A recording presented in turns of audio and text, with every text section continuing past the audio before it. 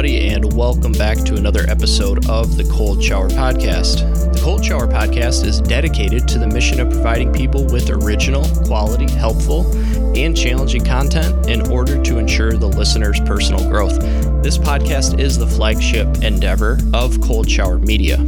Cold Shower Media is helping individuals, nonprofits, and corporations get their podcasts off the ground. From one-time consultations to full-scale production or anything in between, we've got you covered. Enjoy this conversation, and don't forget to check the show notes for all the happenings related to this episode, as well as the goings-on of Cold Shower Media. Here we go. Before we get into the conversation, I did just want to give a brief warning that this episode does contain some strong language. And I wanted to keep it in there, despite the fact that we are typically pretty clean on this show, because it just highlights the severity of an experience that Kelsey had. And it's a recent experience, and it's something that just isn't right. And so I wanted to present it in the exact way that she shared it. I don't know if you know anything about the Enneagram. A little bit, not much. So, I know numbers, and I don't know. It's one of those things I've kind of like not purposely pushed back on, but I was like, I'm not going to go out of my way because other people have done it and are doing it. Oh my gosh. You know? Yeah, I know.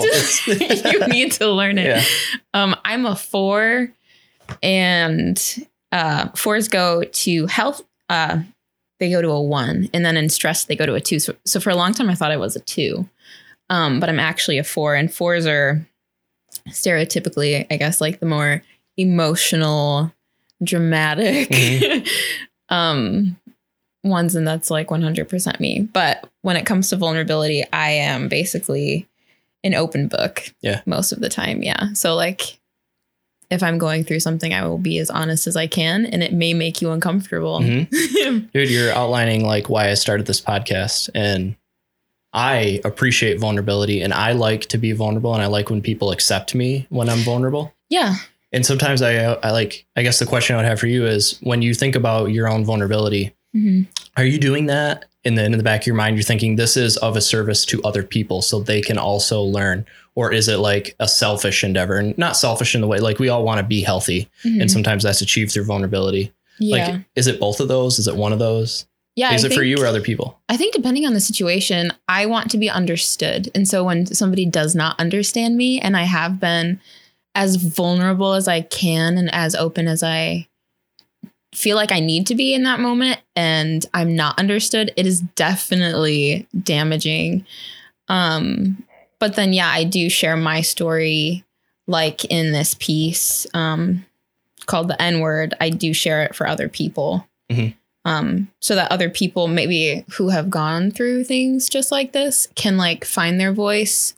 Because I've had Black friends that don't talk about race because it makes other people uncomfortable, or they don't want to be a burden. And I'm like, you can't be a burden. Like, let's talk about it. So yeah, for both crowds, I would say. Yeah. The burden thing, I think even as a white man, I know Black people that are really involved in the conversations around race, and then others that are a little bit more, like you said, like maybe just not wanting to even discuss it. And I often wonder why that is. And I'm like, well, do they have to?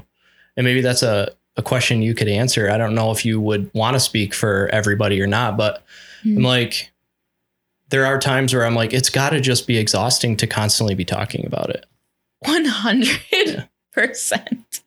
I wake up to it. I go to sleep to it. I dream about it. It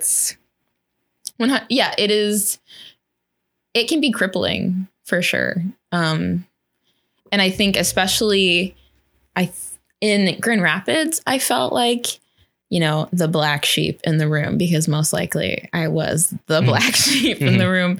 But up here in Traverse City, it is like times 10. And I think I've gotten, unfortunately, used to it. I wish I didn't, because now when I do go to Grand Rapids, I'm like culture shocked. Like, oh my gosh, another Black person is here. Like, this is kind of crazy. I don't feel like I don't belong. Right. But it is a constant feeling, especially being in the Midwest, being in Traverse City. It's a lot to take in every single day. Yeah. Yeah. one of my friends, he's a large black man, and is actually something that I started thinking about as we were watching all of these things unfolds, whether it's George Floyd, Breonna Taylor, like pick whichever one. Yeah. I was like, he was a college athlete. And I was like, after all of that, like athletics and everything, I'm like, it doesn't really pay to be a large black man anymore, you know, because I'm thinking like, it must be nice to be 6'5" and be able to like pursue your dreams of college athletics. And I'm like, I just watched what happened with George Floyd, who was like 6'3", large. And I'm like, it doesn't pay. You kind of carry around the stigma with you.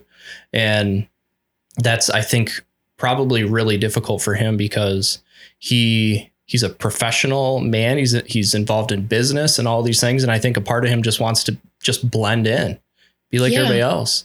And then when I was talking to him, he was like, yeah, I really just don't want to talk about it much. But at the same time, my grandmas and grandpas are telling me stories about when they were beaten by police for simply just like trying to get some semblance of civil rights, like all the things that we want. And it's just, it's a tough, difficult conversation. It's crazy. It is. And I think just like talking about his grandparents getting beaten by police. I was actually talking about this today on my Instagram story, as I do. I rant on there often. But people act or like to believe that racism somehow ended with Martin Luther King. Right. And like Rosa Parks was alive when I was 2-3 years old. Yeah, I have her over on the wall over there. Yeah. And I think because of when our schooling system teaches it this way, that it is in the past and we're over that now. And racism it's bad, but it's gone. That only like has hurt us so much more because we have so many people our age or older who are like, what do you mean racism is gone? Racism has been defeated, you know? And so when it comes to Black Lives Matter, we have so many people who are screaming all lives matter. Right. And I think it's rooted in that belief that racism isn't a problem anymore. These Black people are just doing it to themselves. They're oppressing themselves. They're being dramatic. Which is unfortunately something that I have been told many a time. And I'm only 23. And it's like, I'm already just like sick of it. Yeah. You're getting worn down by all that. I know that I was really frustrated and I grew up with that kind of thinking of like, yeah, this is all in the past. And now everybody's on this level playing field. And so you can make whatever you want out of yourself and everybody has that chance. And kind of having to like relearn all over again and seeing where white people are just failing to understand like how they're kind of complicit in some of these things. Like if they're not making it their problem, then nothing on a large scale is going to change. And I was so disheartened. We were talking about before we started recording, like the time spent on our phone and social media and all these things. There was that period of like 1 to 3 months when there was, with coronavirus and then also all of the things surrounding the racial injustices, where I was becoming almost physically sick over the things I was seeing on Facebook and the interactions that I was having and trying to go to bat for some things that I know in my heart was the right cause. And people telling me like, dude, this is not as important as you think it is. And I'm like, come on, like, where are we at with all this? Particularly, and we can talk about faith too. I hope that we can, but like as a Christian and these people that are claiming to be Christians, but somehow are still able to distance themselves from the conversation. I was like almost sick over it. Yeah, 100%. Those 3 months were like hell, honestly.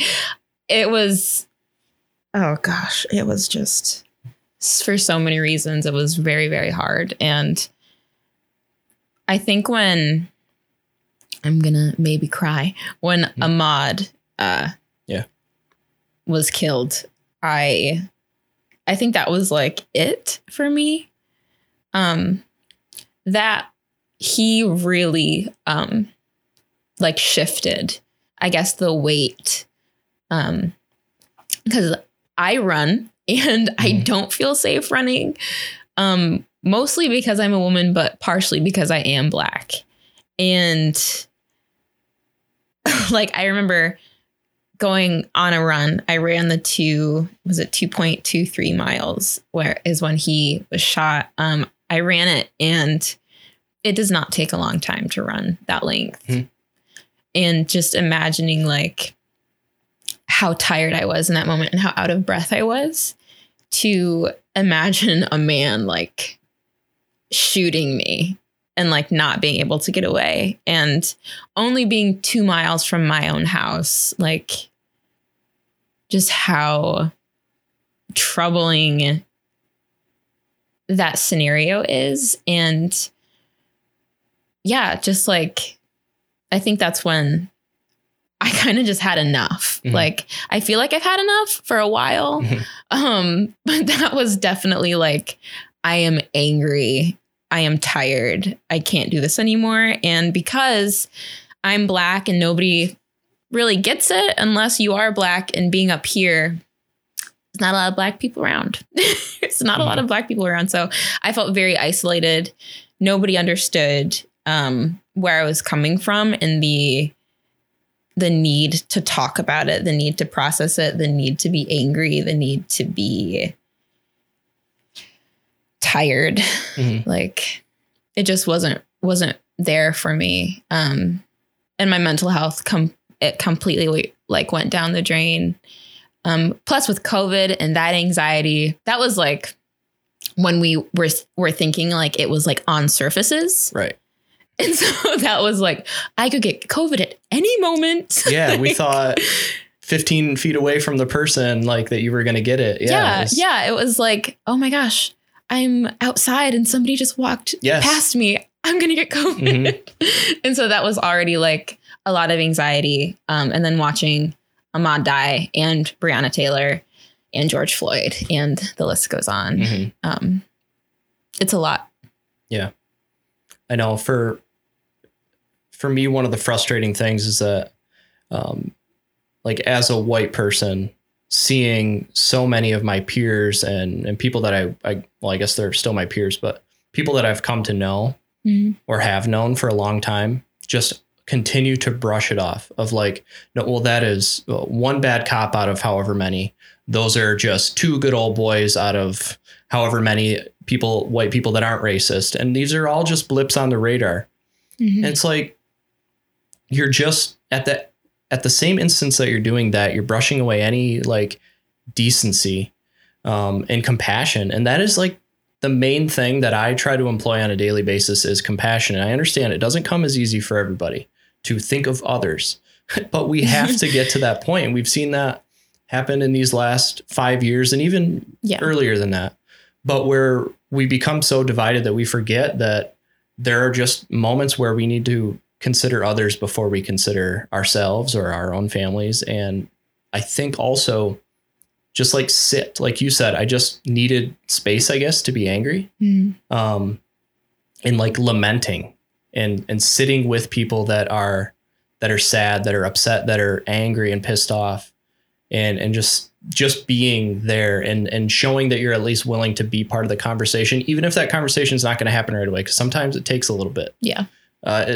The unwillingness to do that was really frustrating, but in the same sense, I did see a lot of things open up, and I know it's never fast enough. Like, it never happens fast enough, but I did see a lot of people really take those issues to heart, and I think completely transform like their view on a lot of things. And so I hope that we are still making progress. Just the frustration is that the progress that we're making should have been made a long time ago, or should be happening much, much faster than what it actually is. Yes, completely. Do you want to read your piece from the Boardman Review? We'll shout out the Boardman Review. Yes. You are a heck of a writer, and thank you. I was really excited to see you in that. And as I reread it again today, it's like, can just open up kind of so many doors of conversation. So I'd love to hear your inflection and your take on this piece. Thank you. I wrote this I think a while ago, and I revisited it and I edited it, like I changed a few wording, like things, and but I didn't actually think it would be such a piece to people, because to me it's just like, this is my life. And it just doesn't, I guess it doesn't impress me. So it's just interesting that so many people liked it. Let me drink water. Yeah.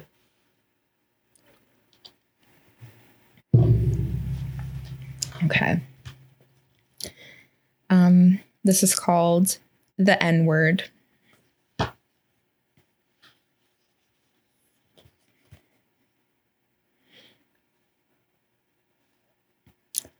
Belonging and thinking you belong are very different things. When you're in the 6th grade, you know that you belong amongst your peers, the other 6th graders.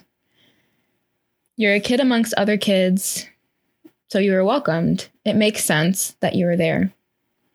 As you sit on the bus that takes 6th graders like you to school, you understand that it is where you're supposed to be.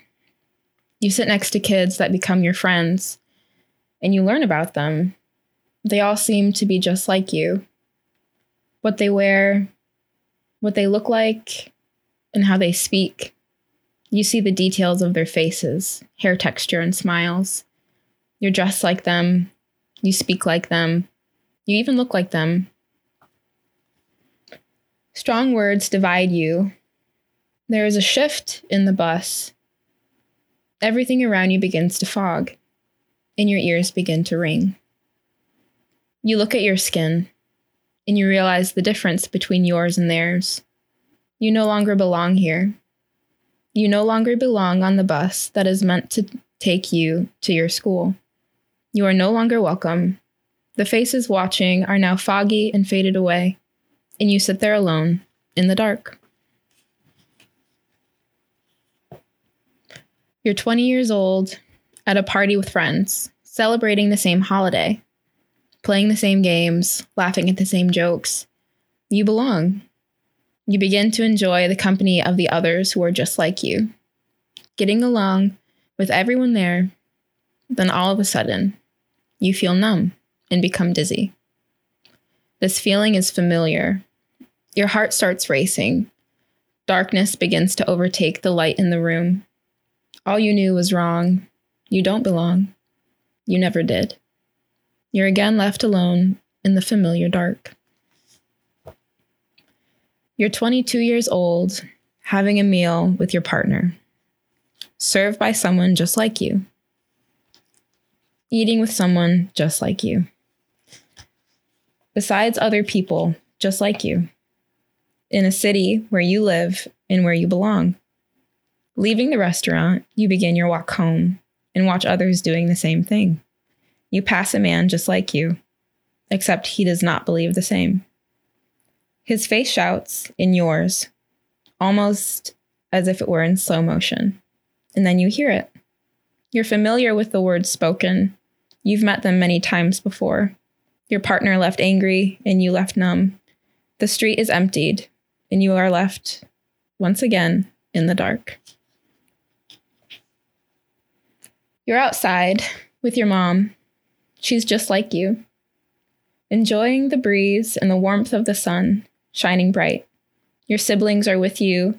They're just like you, laughing, playing, and running. You see your neighbors in their yard enjoying the welcoming sun and the coolness of the summer breeze. They're just like you. Your soft eyes meet theirs. Words like a bullet spiral towards you. The impact is great, and agony grows within, though you're untouched. No blood has surfaced, because this wound runs deeper. You are not like them. You do not belong. You are different. You are no longer home. Your family fades away.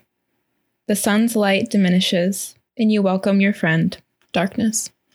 Yeah, I was reading through that, and why you're obviously such a good writer is that you didn't mention the N-word really in anywhere in that piece, but you clearly outlined like the feelings of what that's like too.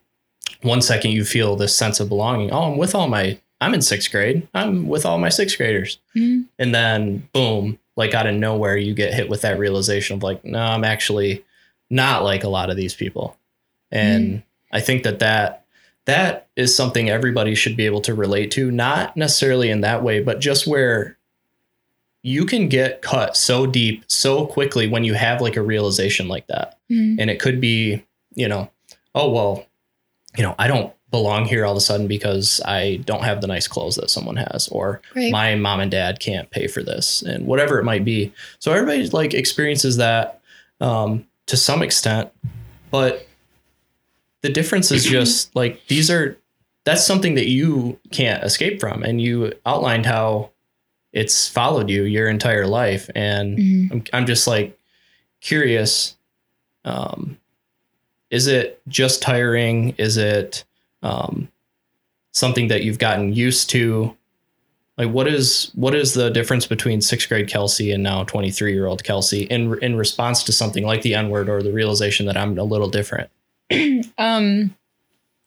Yeah, in these circumstances, like I said, I didn't mention the N-word, but in some of those parts that I did read, I was called the N-word.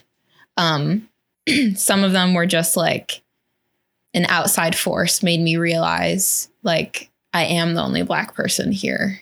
And so sixth grade Kelsey definitely was, I didn't care. I also had more Black people around me because I was in Grand Rapids. Okay. And my school was very diverse. And so I didn't really think about it, like, yeah, I'm mixed also. So that also was like different. But being Black, it was just kind of like, yeah, this is a part of me. And I don't think about it. And then the older I got, unfortunately, we had a racist neighbor growing up. Wow. And he was also a sex offender. Talk about trauma. Yeah. So he was like a 6'4" big guy and very, very scary. He would scream the N-word through a megaphone at us. Wow. Every day. I wouldn't go outside. Monkey, gorilla, anything that he could throw at us, he would say. And I was maybe 11, 12 when he moved next to us. And I think in high school is when he moved away. And in high school, that's when I guess the light switch went off for my feminism, and just like racial issues. 'Cause it's like you can't escape it. It's inevitable. I can't ignore race like so many other people can. Mm-hmm. And so 6th grade to 23-year-old Kelsey, I actually heard somebody say the N-word like a few weeks ago down the street. Mm-hmm. I was like passing him here. Yeah. To you or not to just me? Like in normal conversation. Not to me. In normal conversation, this person was calling their white friend the N-word. Yeah.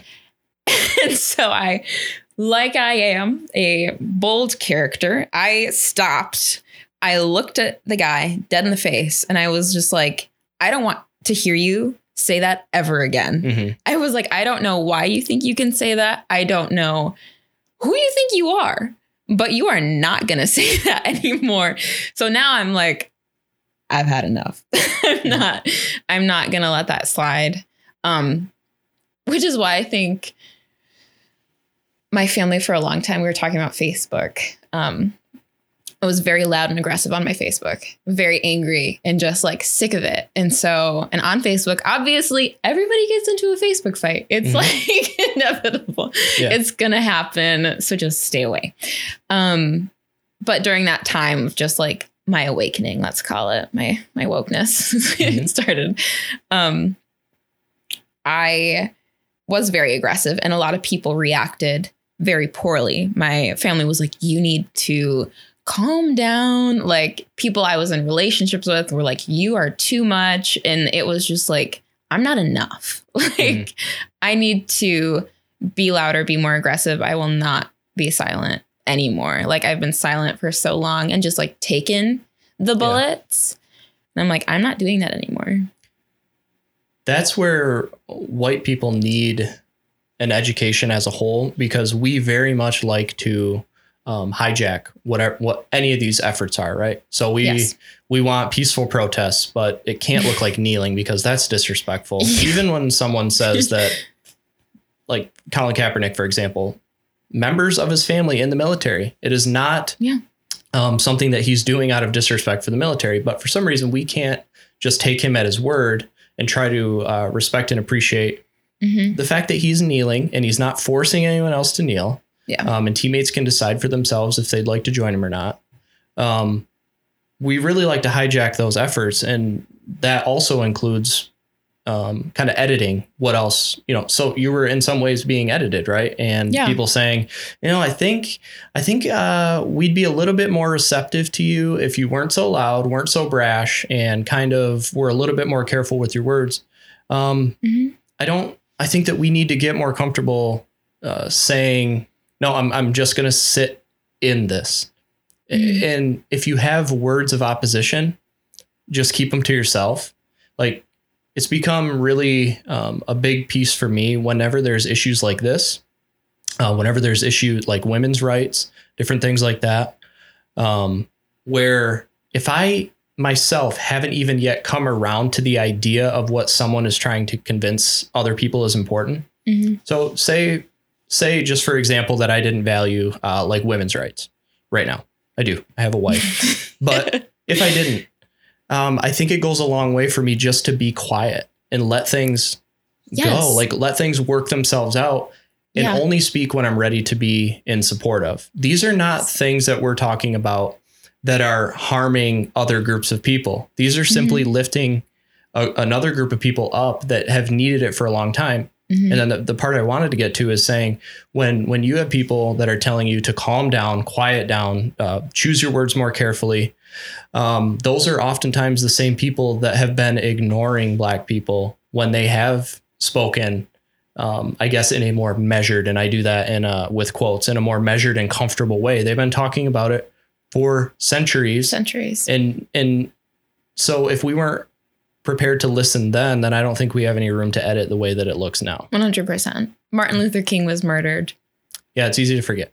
Yeah, it's easy to forget. And it's like we had the Malcolm X and then we had Martin Luther King.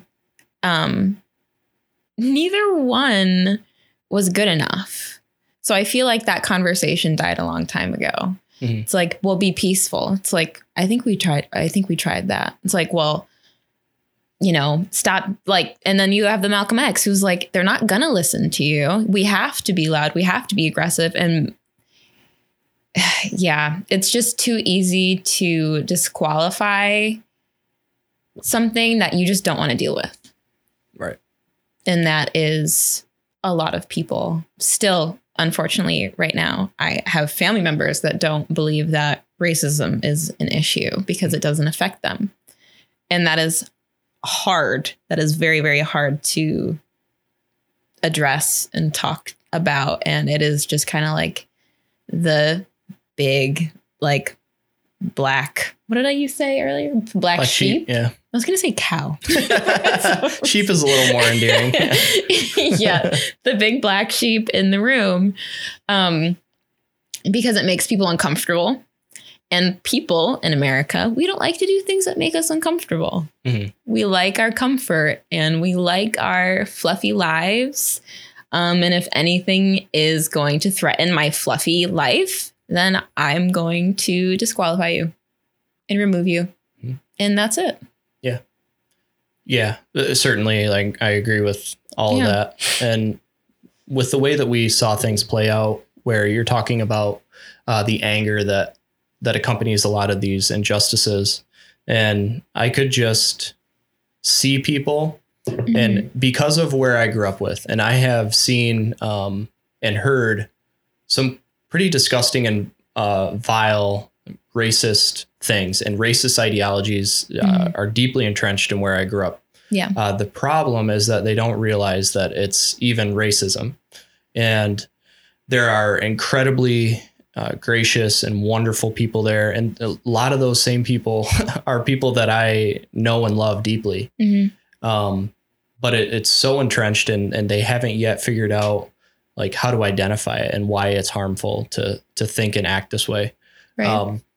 So I knew that as we started to see these protests and these things happen, we kind of all knew like what was going to take place. There was this boiling point. And so with a boiling point, then things happen where people start to get aggressive. And it was like clockwork, where there are all these people who never said a damn thing about the injustices that were right in front of them. And then boom, couldn't get to their keyboard fast enough as soon as the rioting started to happen. 100%. And it was just so predictable.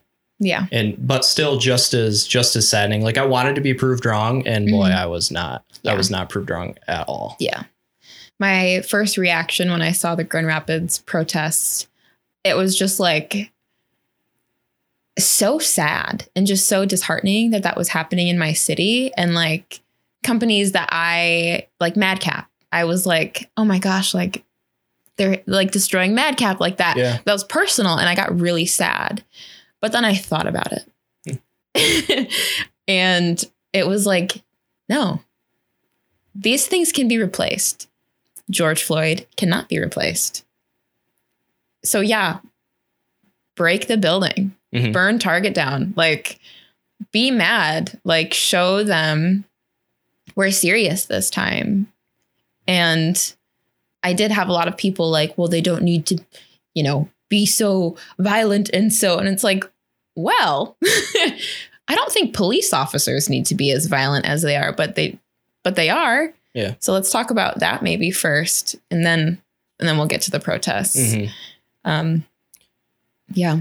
It comes down to, like we talked about earlier, like wanting to edit the conversation to make it comfortable, wanting to have a say in how all of this is supposed to look, but never working to provide an environment where those conversations can thrive. And I believe that, we are, as sad as it is to see those things happen, that rioting happen, I believe that we are complicit in that, because these conversations couldn't take place in the fashion that we would want them to. And I think they could have a long time ago, but it wasn't in the cards, I guess. Right.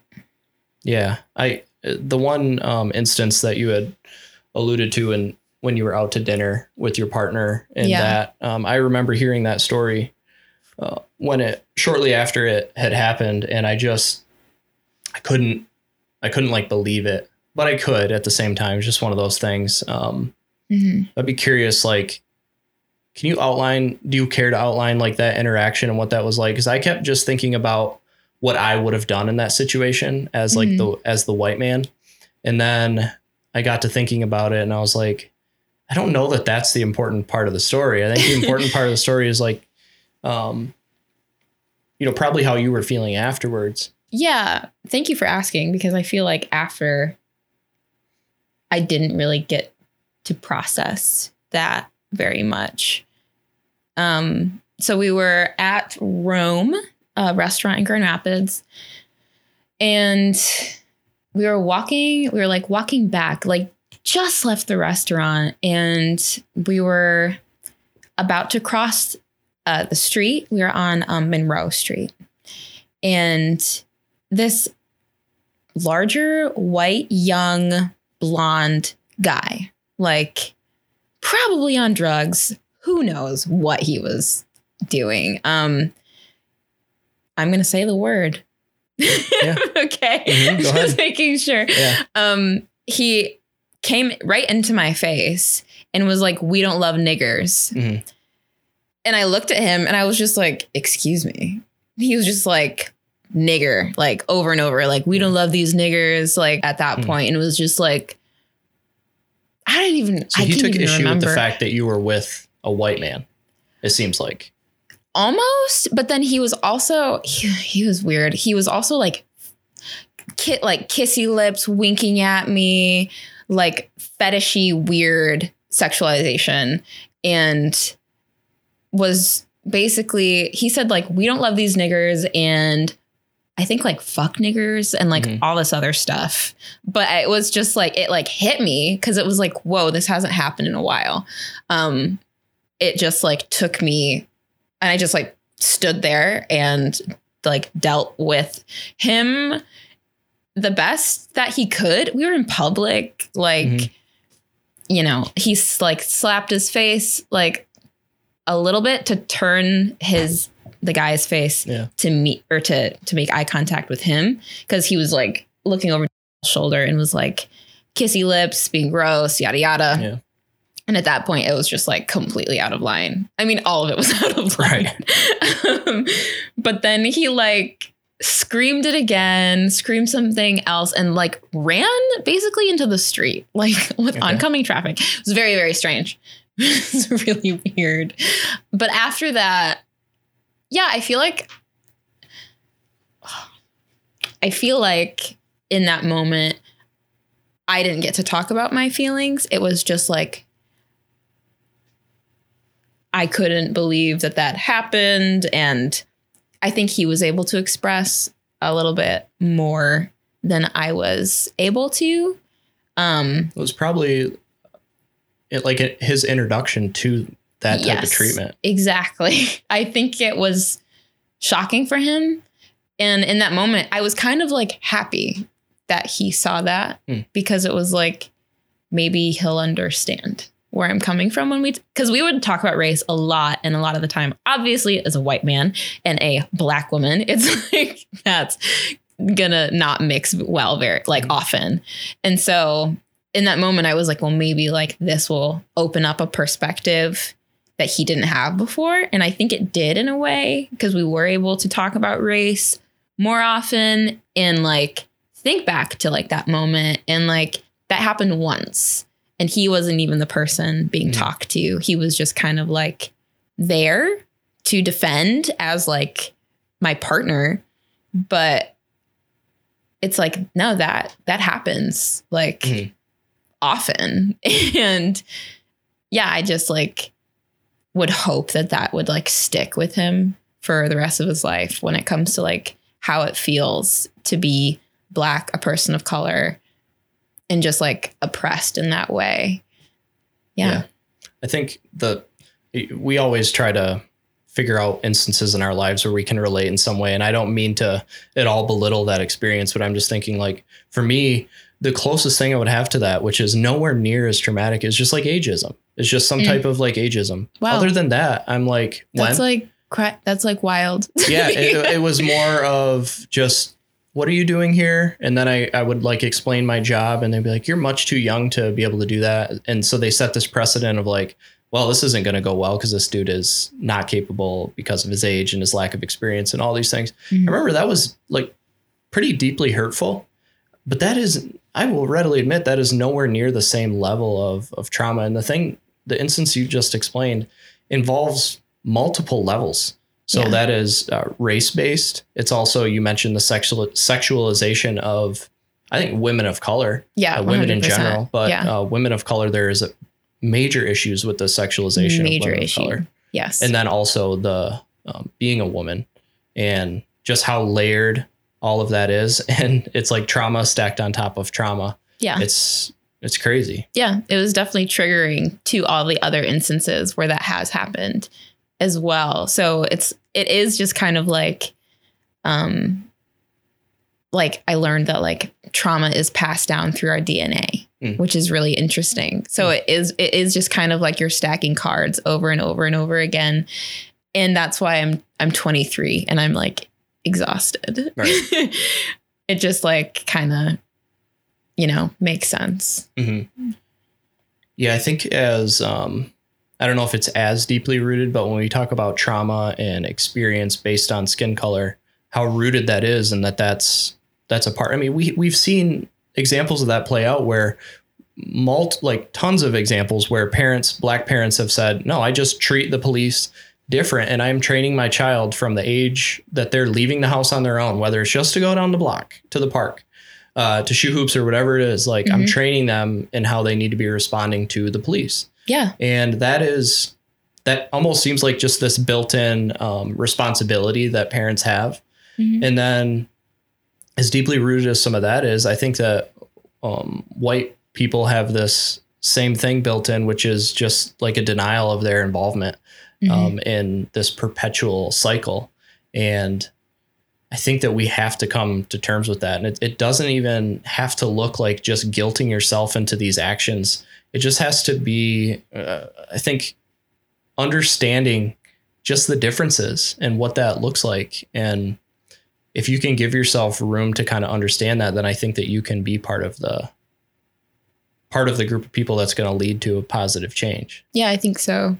I think a lot of people, they start the conversation out of feeling guilty, or they're like, I don't know what to say, or they feel uncomfortable. So they shut it down because they do feel, bad and guilty. But I think, like you said, if it doesn't come from guilt, but like compassion and love, and like, I'm going to be uncomfortable to love this person, I think we would definitely move at a higher rate than what we are. Mm-hmm. But a lot of people, I think, just come from the place of guilt, and not knowing how to handle that guilt or even like express it in like an appropriate way. Right.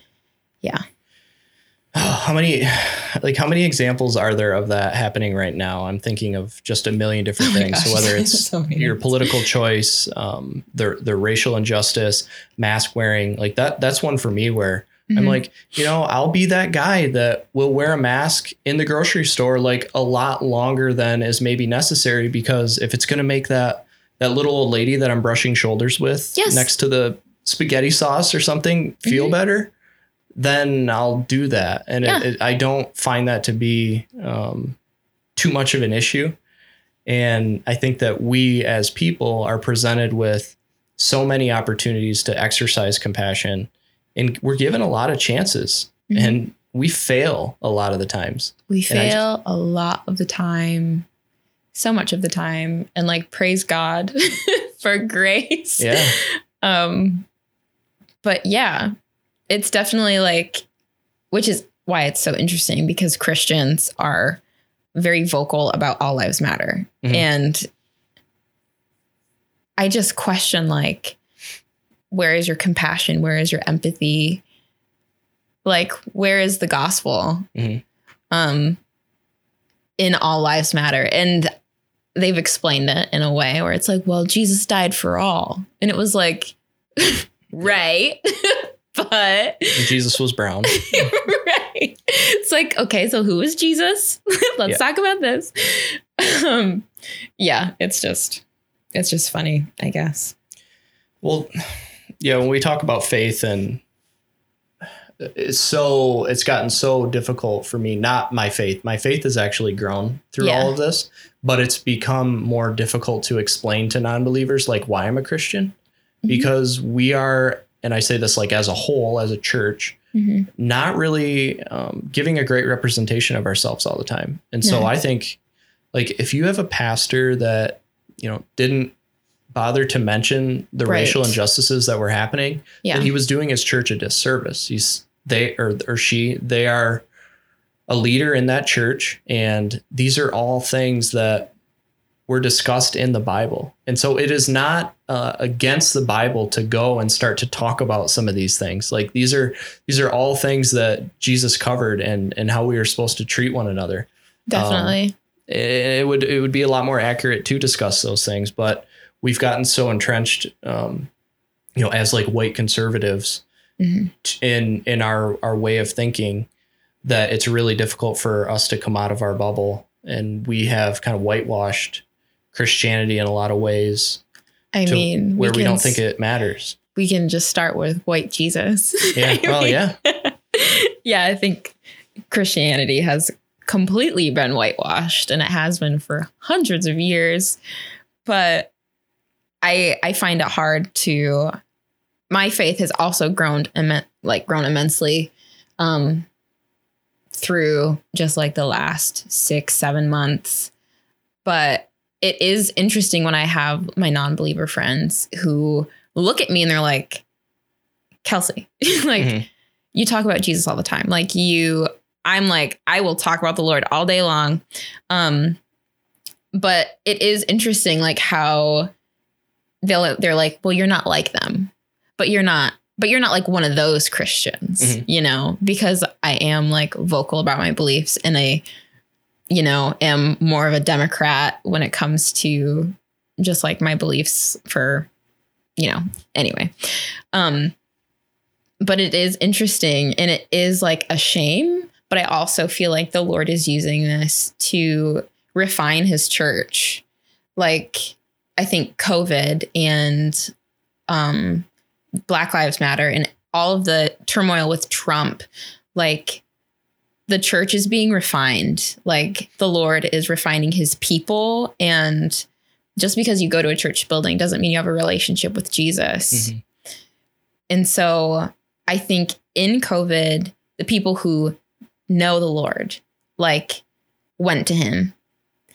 And basically the rest are almost kind of falling away and having to find either their faith again or just simply falling away. Because in the end time, it says, like, even his followers, like, will not know him. Mm-hmm.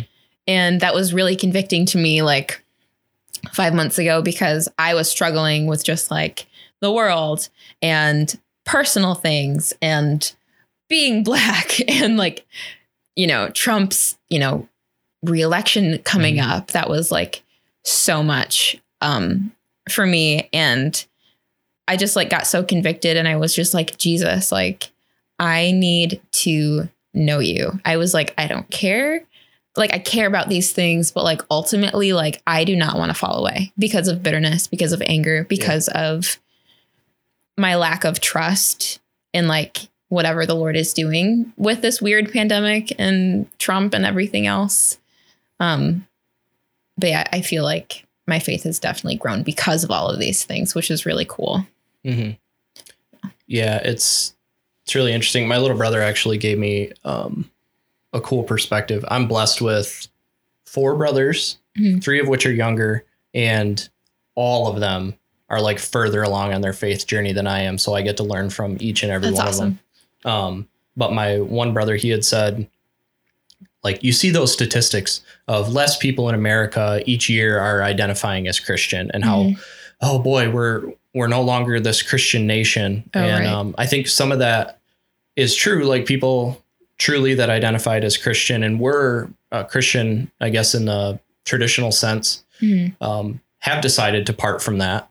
But he was like, I think more than that, there's just people who can't really like hide anymore. Like, mm-hmm. they said they were Christian, but now that there is this environment where it's kind of more okay to say that you're not, mm-hmm. they're like, cool, because I never really was into it anyway. You know what I mean? Exactly. And in some ways that's a little bit comforting, because I don't want to, like, obviously don't want people to leave the faith. But when I hear that, I'm thinking, oh, okay, so they weren't really a part of it to begin with. Mm-hmm. And we are just, like you said, more refining what it might look like. And I think we do have a chance. Like, hopefully this conversation will take a turn for hope, but we have this neat chance right now to start to figure out some of these things. And I was like talking with my dad too. He just the other weekend, and he's like, Taylor, I'm not going to try to toot my own horn, but he's like, I have to tell you, man, as a 55-year-old, like, white conservative, you have changed my thinking and at least forced me to look at things a little bit differently. Mm-hmm. And I'm like, what a unique, like, opportunity that we have right now to make that actually happen. And not that everything that I think is correct, right? But just to be able to offer up some alternative ways of thinking and stress what I believe is important mm-hmm. is kind of cool. Like you said, it might be a refinement of the church. I hope that it is. We definitely have a big responsibility moving forward. Definitely. Yeah. I think more people are seeking relationship with Jesus instead of the religiousness of Christianity. I say that in quotations. Mm-hmm. Because Jesus, he's not like, well, you went to church today. Right. Come here, get in heaven. Like, welcome to heaven, son. Like, that's not going to happen. I mean, maybe, you know, it's up to him, really. But I also was going to say, with your dad, like, I feel like that's a really important part for like white people right now, is to open up that conversation with their older parents, with their uncle, with their aunt, with their siblings who are just like, oh my gosh, it's not a big deal. These Black people are just being like dramatic, and, you know, they oppress themselves, you know, because of like Black on Black crime that doesn't exist. Like, Black people aren't killing Black people because they're Black. Right. That's not a thing. Love that. The crime rates in Chicago. Like, well, why don't they just worry about that? It's like, A, they are. They are. And B, it doesn't look the way that you think it does. Yeah. It's not like, yeah, exactly. It's not because that other person is Black. It's usually like gang related, which I could go into this because there's so many things when it comes to violence in societies. It's like, well, we're not taking care of this group of people. So therefore, what's going to happen? Violence, stealing, killing, destroy. Like, it's just what's the word? It's always outcome. Been like that. Yeah. Yeah, exactly. But then we have our richer, whiter neighborhoods where the crime rates are slim to none. It's like, I wonder why that is. But I know police I'm responses like are quicker. Yeah, as well. Exactly. I forgot what I was saying. Yeah, I forgot too. We were talking a little bit about the church and just the refinement of what that looks like. Yeah. Just like the white person's part right now. Yeah, I think that is a crucial thing in the church. Luckily, like, I was going to Sojourn at the time, and I don't know, like, it's all online, so kind of attending. But the pastor did mention Black Lives Matter, and he did mention the injustice. And I really appreciated that, because I did wonder. I was like, I wonder, like, are we going to talk about it? Like, and I'm so glad that he did. And I think even just that opened up at least like a crack in the door of some people's hearts to question their beliefs when it comes to race, and question why they are scared of that Black man across the street. You know what I mean? Because even growing up, like, this is why I say everybody's racist. Also, everybody's racist because America is racist. Our culture is racist.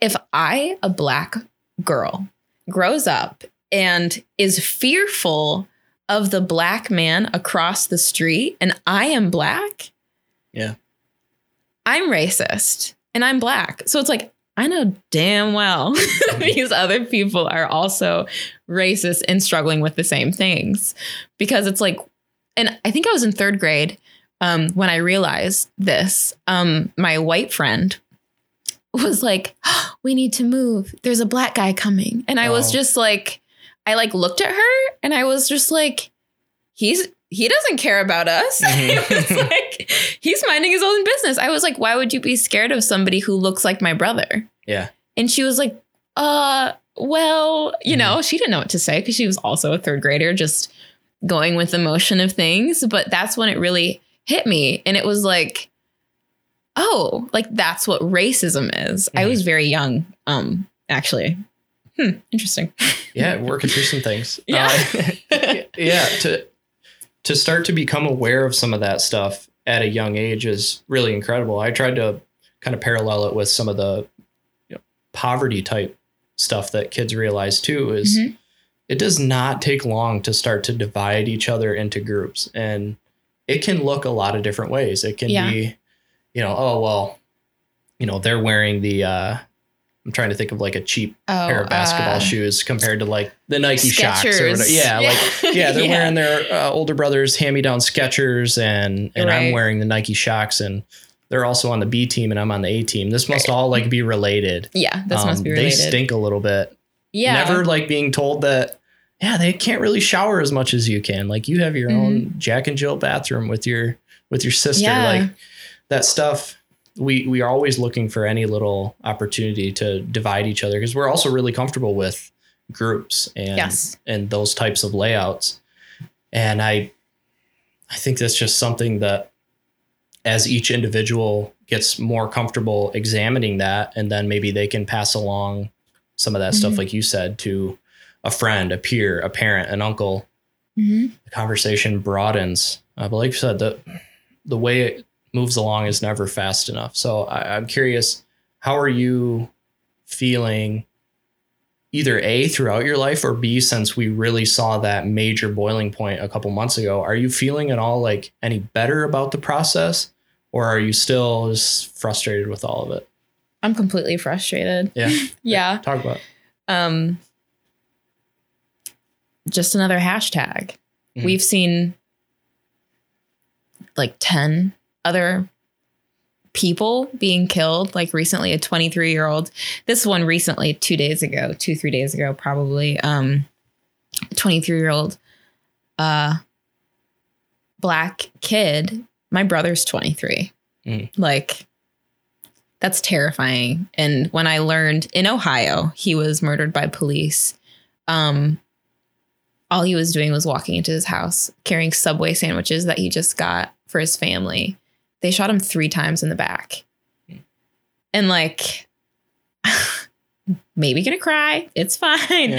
Yeah. My brother, Eric, like, we talk about this all the time. Like, he doesn't feel safe where he has to go for his job. And so he got a gun, which I'm not okay with. And he's like, well, I don't feel safe. Like, it's just in case, you know, I have, like, it's legal, all these things. And I'm like, Eric, you are already a target. Like, you could have a Subway sandwich in your hands. And that is so scary for me. Because it's not a faraway issue.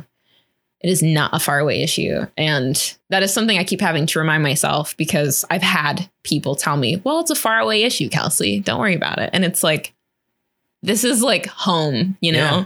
This is home. This is not far away at all. And so I just keep seeing more Black men, women, children dying at the hands of police. And also racists, just random racist people acting violently towards Black, brown people. It's not always just police. It's the whole thing just has to change. So I'm very frustrated, very tired. I think I've been able to deal with it in a better way. Like, I'm not just sitting, you know, staring at the wall, not being able to like feel anything. Right. It was part of your process. Like that was part of the process. Yeah, exactly. So definitely coping better. But even like still, like, people aren't sharing as much. People aren't talking as much. Black Lives Matter was a way for a moment for white people to join us, you know, be like, I'm an ally for you. And I just wonder how serious these people were, you know, when it comes down to it, because it's like, yeah, you're probably tired, huh? Like, is that why you stopped? It's like, yeah, I'm tired too. Yeah. And I will be for the rest of my life, and my children will be, and I have to prepare them for that.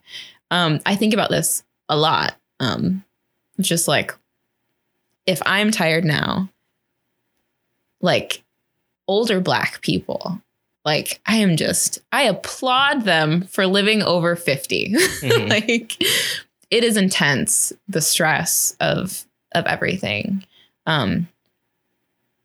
So yeah, I mean, I do see progress, because it is more of a conversation, and we do have social media that helps that, to keep it alive, to keep it going. But yeah, I think we need to continue to just like be as loud and as aggressive as we need to be when Joe Biden takes over, hopefully, like, and with, you know, Ms. Harris,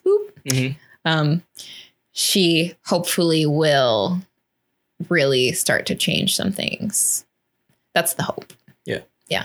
I think I've spoken very openly. This shouldn't surprise anybody that listens to the show, but I've spoken very openly about my disdain for Trump, and not even on a policy level, but I'm talking most of my disdain lies with because it's really difficult to understand policy. I wish I could at a deeper level.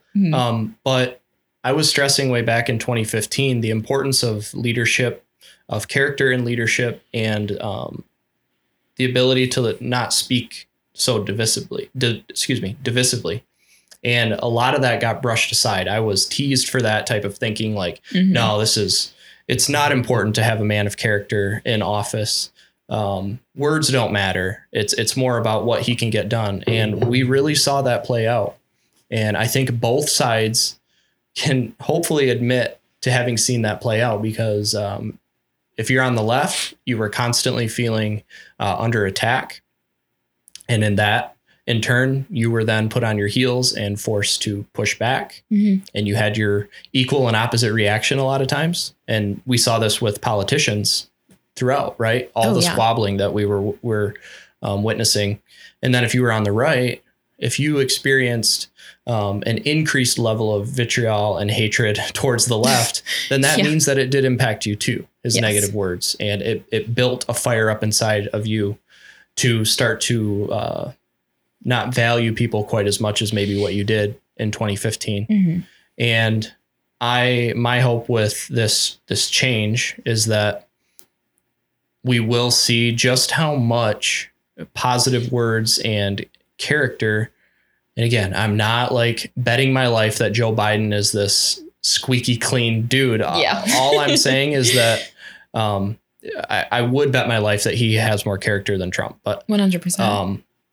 I would say my left foot has more character than Trump. I had said one time, like on a podcast, I would vote for my office chair before I would vote for him. 100%. I think that we can see a bit of healing with that. And I'm curious, what did it mean to you? You'd already said that you tend to be a little bit more democratic. And I've done like some research in terms of listening to podcasts and stuff, and that Black people and even Christian Black people tend to vote more Democratic, whereas we all know that white Christians almost always vote Republican. It's some crazy number, like in the 90%. And I think it's close to the same number on the other side of the spectrum. And so what did it mean to have a woman of color be the first like female vice president? Yeah. Wow. I can't express to you how like good that just feels. Like I felt like I could actually do something. Like I was like, this is real representation of women and Black women. And it like made me emotional because it was like my nieces growing up, like, oh my gosh, like having a Black woman vice president to like look up to, and just like hoping like this will be like, I don't know, just a start, you know, like we would have more. Like this is like the in is just like so cool. Like when Trump lost, that overall was just like I didn't know joy until that moment. No. But just like knowing he will be out of office and then having a Black woman stepping into office, just it feels really good. Yeah. I think it's okay, because there's a lot of people that might be listening to this and they're like, oh my gosh, she's going to usher in just these like terrible policies. I want people that are thinking that, like, just to understand the magnitude of what it means to have someone that looks like her and of her gender become vice president. And just that on its face is something that I think can be appreciated, right? Yeah. We need to all understand that in itself is just a huge thing. Yes. And we should be kind of proud of that type of direction happening in our country. And that you can think that that's a cool thing and not like condone every single policy that's going to be put in place by Biden or Harris or whatever. Exactly. I may not agree with everything that she's wanting, but the fact that she is a Black woman in office is impressive and astounding and inspirational. And it's just empowering completely, because for how long have we had white men in office? for like vice president and president. Yeah. And then Obama broke that, you know, a little bit, being like the first Black male president. But to have a woman like, and a Black woman is just like, she's killing two birds with one stone. It's really cool. Yeah. Yeah. And it should be appreciated because that's progress. Right. And I think that there's a whole, well, about 50%, more than 50% of the population is now tasked with the responsibility of holding who they voted for accountable, right? And I think that you and I are sharing that what was a major problem of ours these last 4 years, it's that we didn't think Trump was being held accountable enough for his lack of character and for his words. Yeah. And I always thought like, yeah, it's just another thing that they're just like brushing aside. And I was just waiting for the chance to have someone that I respect a little bit more for me to have my chance to like hold them accountable. Like I'm kind of waiting for some of these gaffes from Biden that I can say like, dude, that's not what you said you were going to do or whatever. And that is our responsibility. It's supposed to be that push and that pull that kind of leaves us in a decent spot as a country. Yes, exactly. I would agree completely. Yeah. I remember back to 2015, just like in disbelief that like Trump was going to be the president of the United States. Was it 2015? Yeah. Yeah. When he was chosen as the candidate. I was in YWAM in California at that time, surrounded with Christians, you know, guess that. And they were all so stoked, like celebrating. And me and the other like 5 Black people there were like, oh my gosh, like this is the end. I feel like this is really, really, really bad. And it has been. And so it's interesting to see those people now, after these 4 years, just like, oh, you know, and like, it's a really good thing that Trump is not the president anymore because there was, like you said, no accountability. I do remember just like, I think the first time of just like, are we really going to ignore that?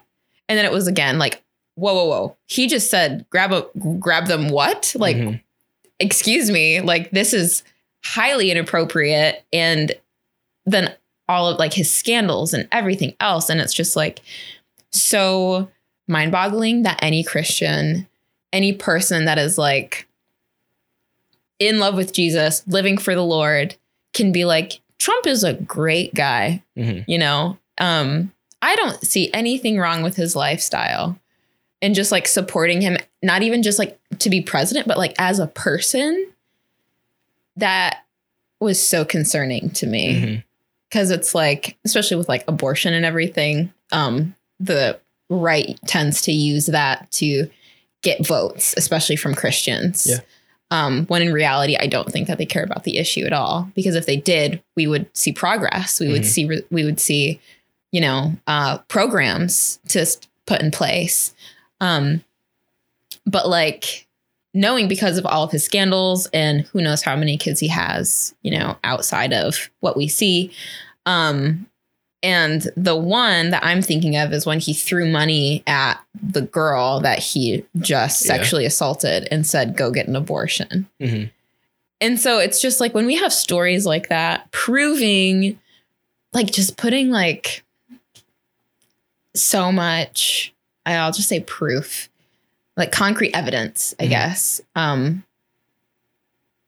a man should not be the president of the United States and he shouldn't be even considered to be the president of the United States. To see him win and to see Christians supporting that, it was definitely mind-boggling and crazy, which is why I am just like watching what the Lord is doing, seeing all of these Christians over here. And then the 4 years later with COVID, with the, you know, not being able to go to church, like who is really following the Lord? And I just think it's really interesting and cool to see like where we are right now, even though it is like hectic and crazy and weird. And we don't know what is going to happen with like Trump because he's like holding on like with his nails and teeth. Yep. And so whatever the Lord is doing, like I'm still praying for Trump's salvation. Like hopefully he knows the Lord, and maybe in the end, that's like the whole reason for this was like Trump getting saved. It's like worth it. Great. But yeah, it's just shocking to see like how the Christian groups have changed or grew more like fierce in their beliefs for him. I think it's like either one. Yeah. A lot of them, did double down. And I think for those that did is even at like for as difficult, and that is literally, I think to date, one of the biggest challenges of my life is trying to figure out how they could double down on that and trying to understand that. And I have no choice but to convince myself that there's nobility like at the root of that. And I think it was just filled with people that convinced themselves that whatever policies he was going to put in place, that they were going to kind of further this Christian agenda. And that that's cool. But you also do need to do the homework in asking yourself, but is it actually? Yeah. Because abortion is a really tough one. I mean, obviously we know that the left tends to introduce more types of programs that are benefiting women in a way that they're sharing why they would ever feel the need to get an abortion. And it's almost always related back to money and food and those different types of things like that, and not feeling like they would be able to effectively care for the child. Right. Now, you can swear up and down like that. That's still not a good enough reason. That, okay, I'm with you. But that is what they're telling us. So we have to look at how we can address those things. And if you're not willing to address those types of things, then your argument kind of tends to get a little bit more flimsy. Yeah. So I think that these conversations, at least for me, are much more out in the open. And we are having to have a dialogue of, well, how do we actually help people and not just use these big words that both sides tend to use as pawns, abortion. That is a big one for the right, pro-life, pro-choice, all these different buzzwords that both sides use to their advantage to get certain voters. We know the Republicans rely immensely on the white conservative voter. If those percentages drop even a tick, then they're like, we're screwed in this election. Exactly. Yeah. And the left has their populations like that too. And so we do have to be more kind of receptive to some of that and be willing to engage in conversations if we actually want to see the change. Otherwise, we're just voting for what some party says they think is right, but then we never actually watch them carry it out. Yes, exactly. Yeah. I'm curious to look at all of the things that Trump said that he would do 4 years ago and see what he's actually done. I'm actually really curious. Yeah, there's probably a checklist somewhere. Yeah, there probably is. You'd want to be careful where you got it from, I guess. Yeah, I think the wall is a funny one for me. I mean, we heard over and over about that and that we would not be paying for it. And that hasn't been the case. No, it's been mostly rebuilding existing walls, is my understanding. Yeah, but it's not a complete wall. Have you seen the videos of people with the wall climbing them? Yeah, those are pretty. So funny, or just walking through them. Yeah, you go it's a doorway. Thank you. Proper entry. Yep. Welcome, Matt. So funny.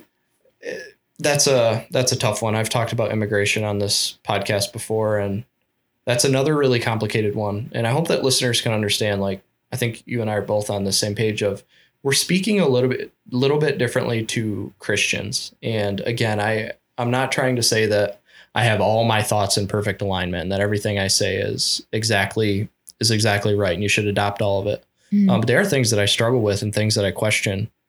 And I definitely treat my listenership kind of in two different groups. I hold my Christian listeners to bit of a different like standard. Yeah. I guess. And I hope that people realize that the words relate to kind of everybody, but there are different levels of responsibility, I think. Yeah, I would agree completely.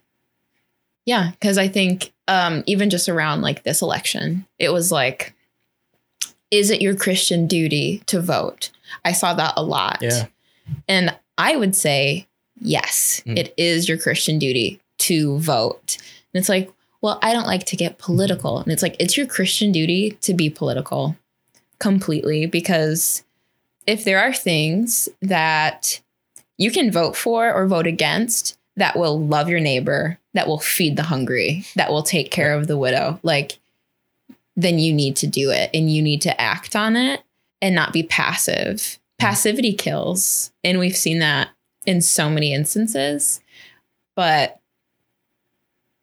yeah, when it comes to Christians and being political and being activists, like, we should be the loudest activists. We should be the most aggressive activists for change, for the good of the people, for the good of everyone, not just, you know, our like cul-de-sac. Yeah. Our stocks and bonds and whatever that stuff is that I don't have any of. Same. It's like, politics and Christianity, they are aligned. And I like the way you said that. Like, we have to seek our ability to be involved in the decisions that are being made. If we say that we care about people, then our votes, I think, should be reflective of that. And I can't say, each election cycle is a little bit different in what that might look like. But there is definitely a distinct responsibility there. That's tough. Because I know a lot of people, they kind of opted out of this one and can't tell them like that's totally wrong either. But I feel like you should have voted on something. Like, you should have been voting on local issues at least. If you didn't feel comfortable ticking any of the presidential candidates off, like, or you picked third party. Well, I hope that you, research that third party as well, because a lot of people like to do that. They like to choose the third party because they think it's just naturally better. Like the better, but it's like, well, no, there's nuance to that too. Like, they have stances on things and you want to make sure that this is a real person. Yeah, it's a real person.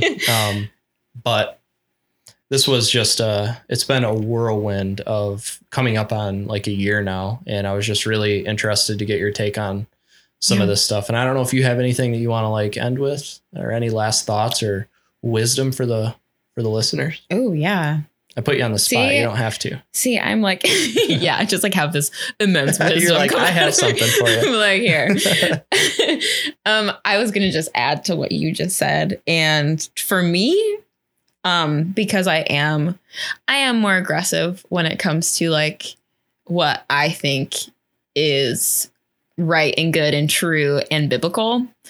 So I will tell people what to be like, you need to vote, And so when it comes to like voting third party, when it comes to not voting at all, I think in this circumstance, it was crucial to vote. Joe Biden, not my first choice as president, believe it or not, but he was not Donald Trump. And I could see how much destruction, like, we see the trail, that Trump has left behind us. And so for me, in my duty as a Christian, I am to end that, like, in any way, shape, or form. And if that's going to be me just like feeling not really great about my vote, or like feeling uncomfortable, it's like, I'll be uncomfortable. I'm not scared to be uncomfortable for the millions of people that will be affected, including myself, if Donald Trump wins again. We've seen too many people die, I think. Too many. So, I'm a little bit more loud and proud about my beliefs. The world needs people like you. And so I appreciate you taking this opportunity to thanks speak for into the letting microphone. me.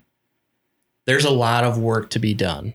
in these next 4 years and beyond. And beyond until Lord Jesus, take me away. We talked about added responsibility, right? So I think that's you and I both looking in the mirror as well. So it's cool to kind of be on this journey with you as well. Yeah. Thanks for being here. Yeah. Thanks for having me. All right. And thank you guys for listening. We love you. Bye-bye.